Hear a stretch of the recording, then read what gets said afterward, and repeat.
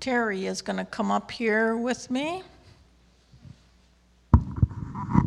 because we're looking at her life verse today. So do you remember what it is off the top of your head? Yes, Philippians 4:13. I can do all things through Christ, which strengthens me. That's the short version. I told her, you're going to have to share with us because your verse says that you can have the courage to speak up here in the front. I'll tell you that now. So how has this verse impacted you? Well, one thing was when I was getting my master's and completing the thesis, I said, I really need God's help. So Philippians 4:13 came to mind, and he helped me to, they have an acknowledgement page in your thesis that you can give credit to who helped you. So first of all, Christ, then my parents and instructors, associates. There were so many people that God orchestrated to help me with my goal, and he did too. And after 5 long years, I finished. Yeah. Tell us about another time when it was important Okay.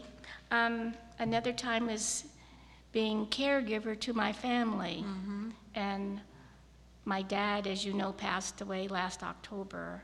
But I am now caregiver to my mother and my brother who has special needs and my 15-year-old Chihuahua. And I ask God, again, I rely on Philippians 4:13 for them to, for me to give wisdom in their medical care and just wisdom in their everyday life. And I really need God's help. So you find yourself leaning almost on that verse as your assurance from God. Yes. That in these times you will have the strength. Yes. Yeah. What else? Well, another time, and not time, but just in my daily walk with Christ, again, Philippians 4:13, I need him to guide me in my finances and, my church family and my family again, and just in the daily decisions that I have to make for myself. I need God's help. Yeah.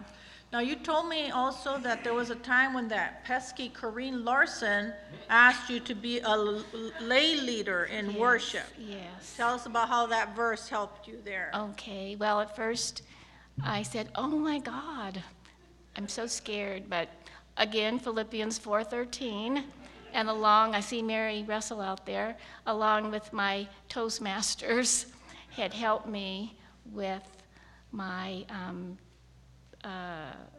my lay leading experiences. And I did ask God said, please give me the right verses to Bible scriptures and devotions and stories from my life that could touch a person's heart.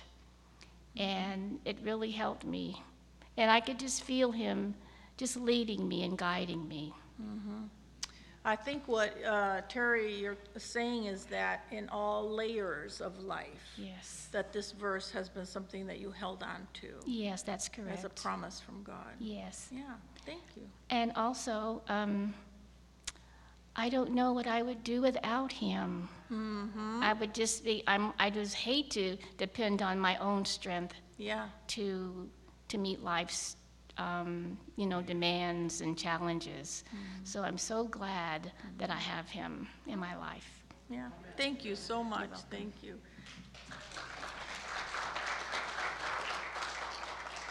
Okay, if you were listening, Terry preached the whole sermon right there. Now I am going to re-preach it with a whole lot more words, but if you feel like you really need to take a nap, I'm not going to blame you because you got the essence. So listen for those points that she made.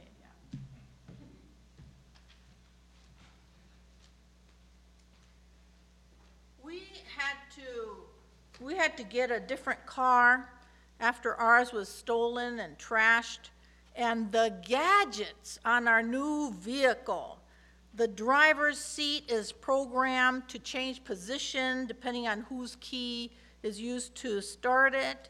And a beep lets us know if there's a car in our blind spot.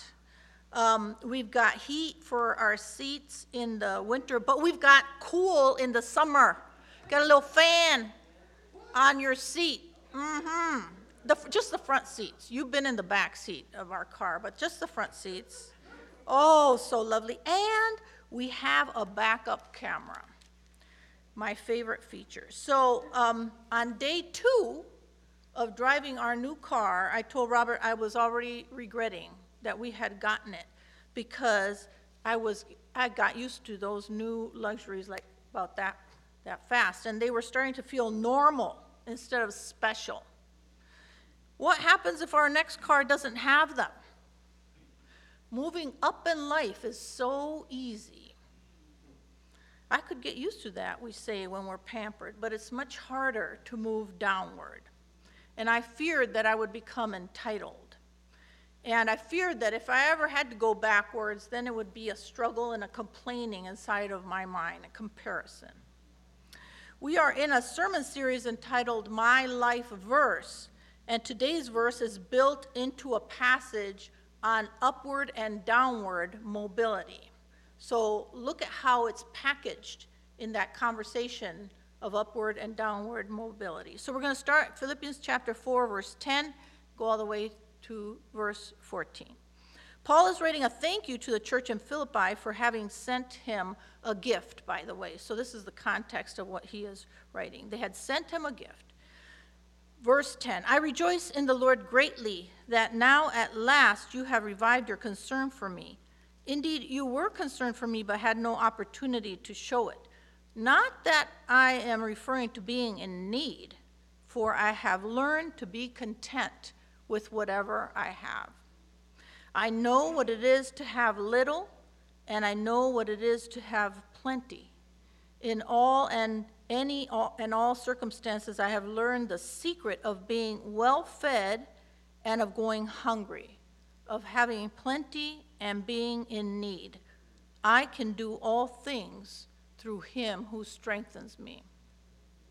In any case, it was kind of you to share in my distress. Now, Paul is writing from a Roman prison. He's facing a capital charge, and we know that the Romans believed wholeheartedly in the death penalty, so that if he should be found guilty, he would lose his life. Prisons make for bleak living, but Roman prisons were notoriously miserable. It is up to the family and the friends of the incarcerated to support the prisoner, or else he would not eat or would not have anything to wear.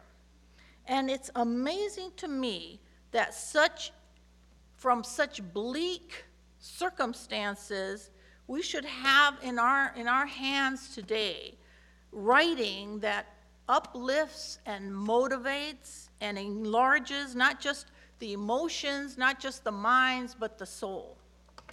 One of the true benefits from attending worship together every week is that we receive each week from the inspired Word of God, which encourages our souls. And during the week, our souls might get a little lonely, they might get a bit sluggish, they might get a bit starved, but we've waded through a lot of what life throws at us, but coming together in worship and examining God's Word, our souls are nourished. Paul starts this chapter with a word he's used all throughout Philippians, rejoice. He's thanking the Philippians for their financial support, but he begins by saying, I rejoice in the Lord greatly. Greatly, that word is megalos, and we know the English word mega. Paul is mega rejoicing. Now, Paul will tell us the secret of contentment later in this passage, but I also think that the beginning of this verse is one of his secrets, that he rejoices in the Lord greatly. And have you found it true of yourself that as well, that when you turn to God, when you are troubled or you're confused or you're hurt, and then when you turn to the Lord, you are lifted up? That we do have seasons when we struggle to connect, and when we're struggling in our prayer life, we're really grappling with God, but in general, just thinking about who God is, just thinking about what he has done in salvation history and what he has done for us in particular, taking that pathway in prayer rearranges our complaints, our priorities, our worries. They look much different in the light of God's presence as opposed to in the lonely, restless midnight hour. So this has happened to Paul to such an extent that he can say, I rejoice. Not in being in prison, not in his circumstances, not even rejoicing, notice, not even rejoicing in the Philippians who gave him the support that made him his imprisoned life bearable, but rather I rejoice in the Lord. God is not just the giver of my joy, God is the recipient of my joy. I'm giving him back my joy. I'm putting my joy in him. And rejoicing in the Lord is a high form of praise because we're honoring God's faithfulness to us.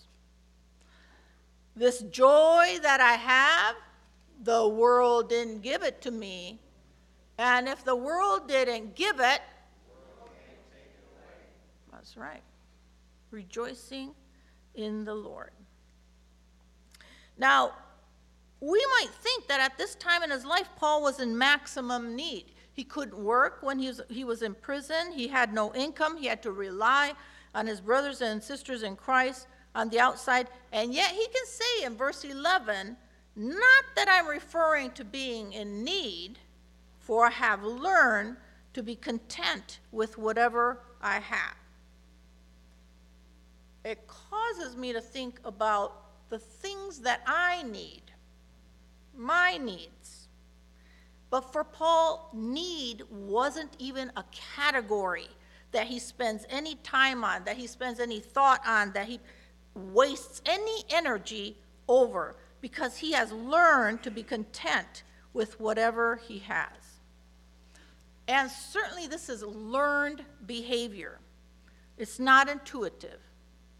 The first thing we instinctively know when we are babies is that we've got to signal our needs with loud cries to get them fulfilled.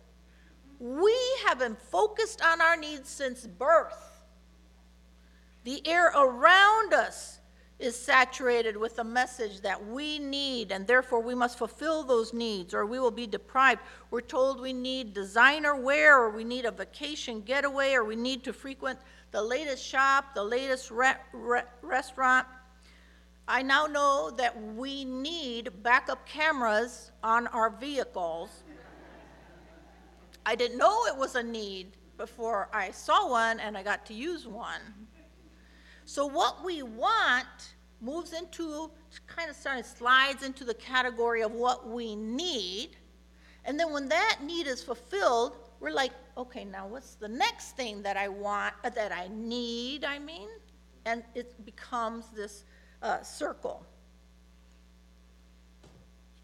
Needs we understand in an instant. Contentment, on the other hand, must be learned. Most of Paul's readers were poor, the kind of poor that in our world today, the poor who live on $1 a day, that kind of poor. Many of his readers were slaves, and few of them would have known the security that we have. And by contrast, we who live in comparative wealth and luxury today are frequently the most worried and the most anxious. We suffer from affluenza, defined as painful, contagious, socially transmitted condition of overload, debt, anxiety, and waste resulting from the dogged pursuit of more. Are we content as a society, we who have so much? At this point in his life, Paul is in the camp of those who do not have, and yet he learns contentment, has learned it to such an extent that even when the Philippians gave him a gift that made his life so much more bearable, so much better, he was thankful, but he did not need it. Now, many great thinkers have learned a lesson of contentment. Buddhism, in tamping down desire, seeks contentment as the greatest wealth. If you put the winning, how much was that big winning lottery pot a little while ago? It was in a billion? Okay, if you put the winning lottery ticket on a table and next to it you put contentment, Buddhism says don't be fooled by the glitter and glam. Take the wealth of contentment instead. Stoicism, in accepting fate or providence, whatever destiny, whatever you have coming to you, whatever comes to you, Stoicism seeks to be indifferent to the fluctuations of fortune and therefore indifferent to pain and pleasure. Either extreme should feel like water off a duck's back. But Paul's lesson is much different. He has experienced little, he has experienced plenty, he has learned the secret of being well-fed or going hungry because, and here comes our verse, in verse 13, I can do all things through him who strengthens me. You see, this verse is wrapped up in a conversation about the secret of contentment, and Paul has an outside, reliable, faithful source of strength that will empower him when he needs it, no matter what he must face. And that source is Jesus Christ. Paul doesn't have to pull up from inside of himself stoicism or indifference because he has a strengthening from above that will shore him up, a strengthening from Jesus Christ that will get him through the darkness, get him through the tunnel, get him through the trial that he has coming up, get him through no matter what the sentence is, guilty or not guilty. That source of strength will get him through. This verse on strength reminds me of an exoskeleton. That's a rigid external covering for the body which provides support and protection. And some animals have exoskeletons on the outside, this protection from the outside. Some invertebrate animals have them. But now we humans are building exoskeletons to help us. Probably the best exoskeleton out there is Iron Man.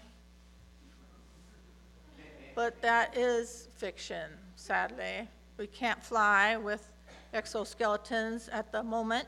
But researchers are very interested in developing exoskeletons that can assist people, like, for example, who have lost their walking, people who have repetitive tasks. Factories are very interested in this. Lifting heavy things are very interested in this. I love the idea of doing chores with an exoskeleton. I imagine myself going, and this hand doing whatever needs to be lifted. Love it.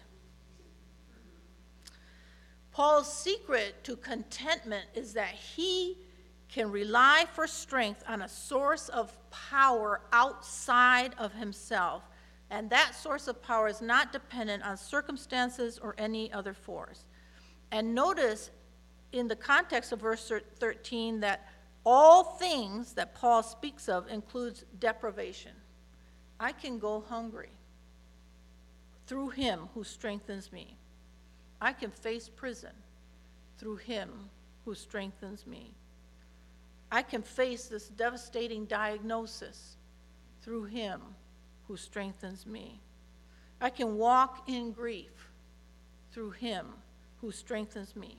I can live with this disability, this ongoing condition, this circumstance that has turned my life upside down through him who strengthens me.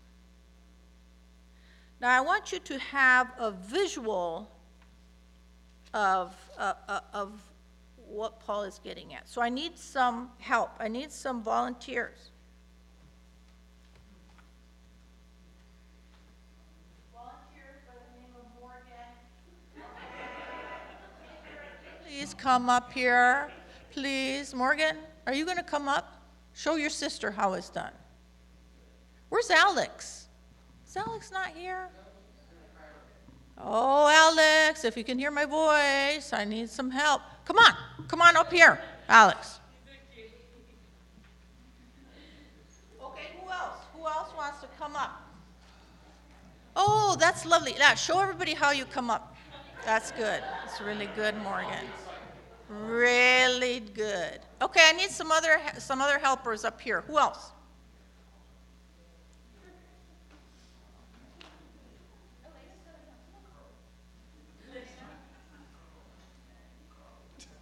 Okay, good. All right. Oh, you need one of each. You want a big one or a small one? Here you go. Okay. Now, anyone else? Come on, Lily. You're the birthday girl. Come on. Come on. Okay, last chance. Anybody else? There's a potato involved. How do you not want to be involved? That's right. Okay, now your task is to hold the potato like this. Very important. Because I'm going to ask you to stab down on the potato and go with the straw all the way through the potato. I don't want your hand under here when you do it. Okay? You ready? Ready? Oh, you got one? Okay, anybody else? Okay, right? All the way in. All the way in the potato. Okay, ready? Yeah. Okay, go. Okay, how did you do? A little bit? Good. Okay, you all got it? Oh, you got it all the way through? You want? Well, were you using some extra strength knowledge to do it? Extra what? Yeah. You did it all the way through? See, I can do it about that far, right? But through Christ who strengthens me, Christ gives me extra strength. My demonstration is that if you cover the hole, and now do it. Cover the hole, now do it. See how much further you get. All the way much further, right? So that Christ who strengthens me doesn't mean that Christ is going to allow me to swallow a car or to run a mile in a minute. It doesn't mean that.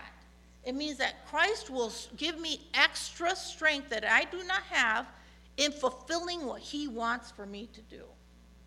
That's the extra strength that he gives you. If he ever gives you a task like lay leading and Connie Larson comes up to you, Christ is going to help you through that.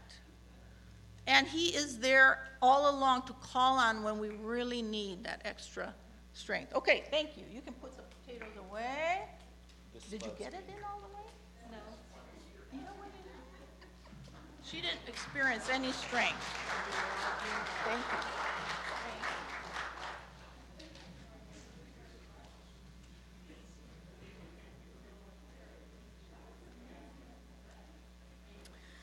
I wanted you to have a visceral, physical, visual example that you have something to call on when you need that extra strength. And I want the kids to remember that when they need strength to do something, I want them to remember that potato and that straw, so that Christ can get them through it a lot further than they can on their own. It's no wonder that we use this verse when we're facing challenges, because that's when we need God's strength. So the word strength in verse 13 is endunamao. That's the word we get dunamite from. But we call it dynamite because we're English for whatever reason. We get the word dynamite from this word. And I did a search in the New Testament, and it's used always in the context of being strong in faith. In Romans 4:2, Abraham is described as holding on to faith in the promise of a child even when he was 100 years old and Sarah was barren. No distrust made him waver concerning the promise of God, but he grew strong, there's that word, he grew strong in faith as he gave glory to God, being fully convinced that God was able to do what he had promised. Acts 9:2, Saul, who became Paul, Right after his conversion, he was proclaiming Jesus as the Son of God. Saul became increasingly more powerful. That's that word, strengthened, more powerful, more dynamite, and confounded the Jews who lived in Damascus by proving that Jesus was the Messiah.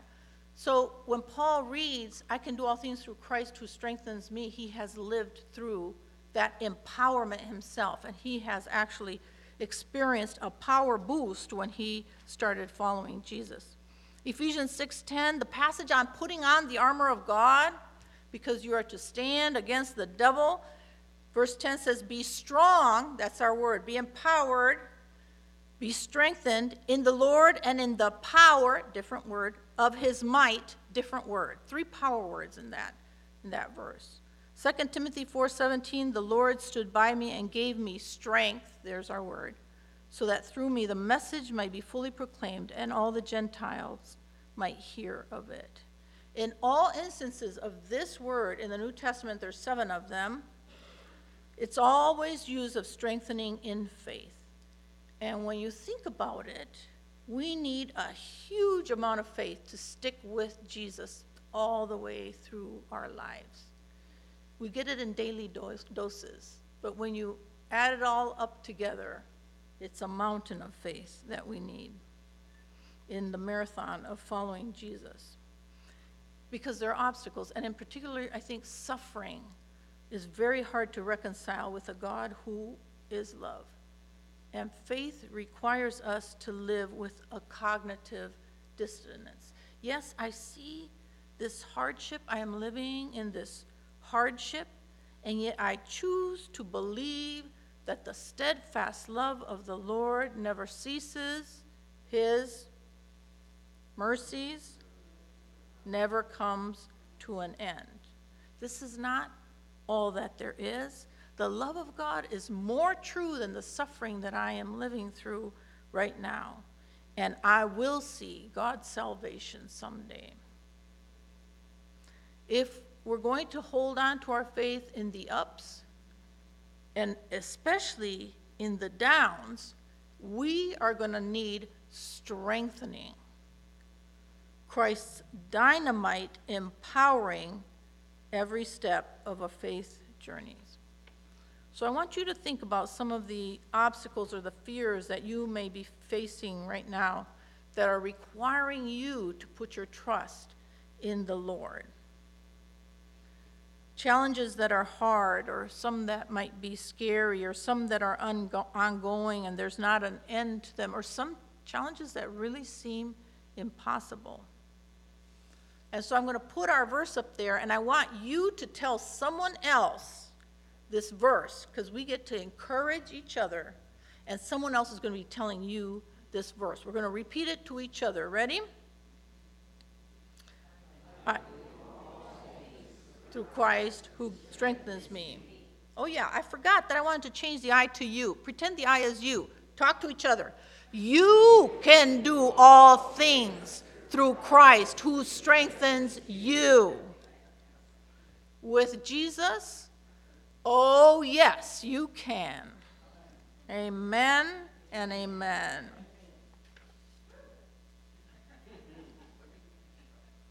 Why don't you turn to someone else and tell them that part too? With Jesus, oh yes, you can. Amen. Amen.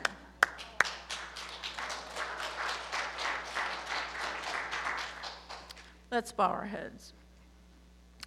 God, you are good to us. Sometimes we see your goodness more when we look backwards than when we look forwards. You are faithful to us. We know this from experiencing your faithfulness in the past.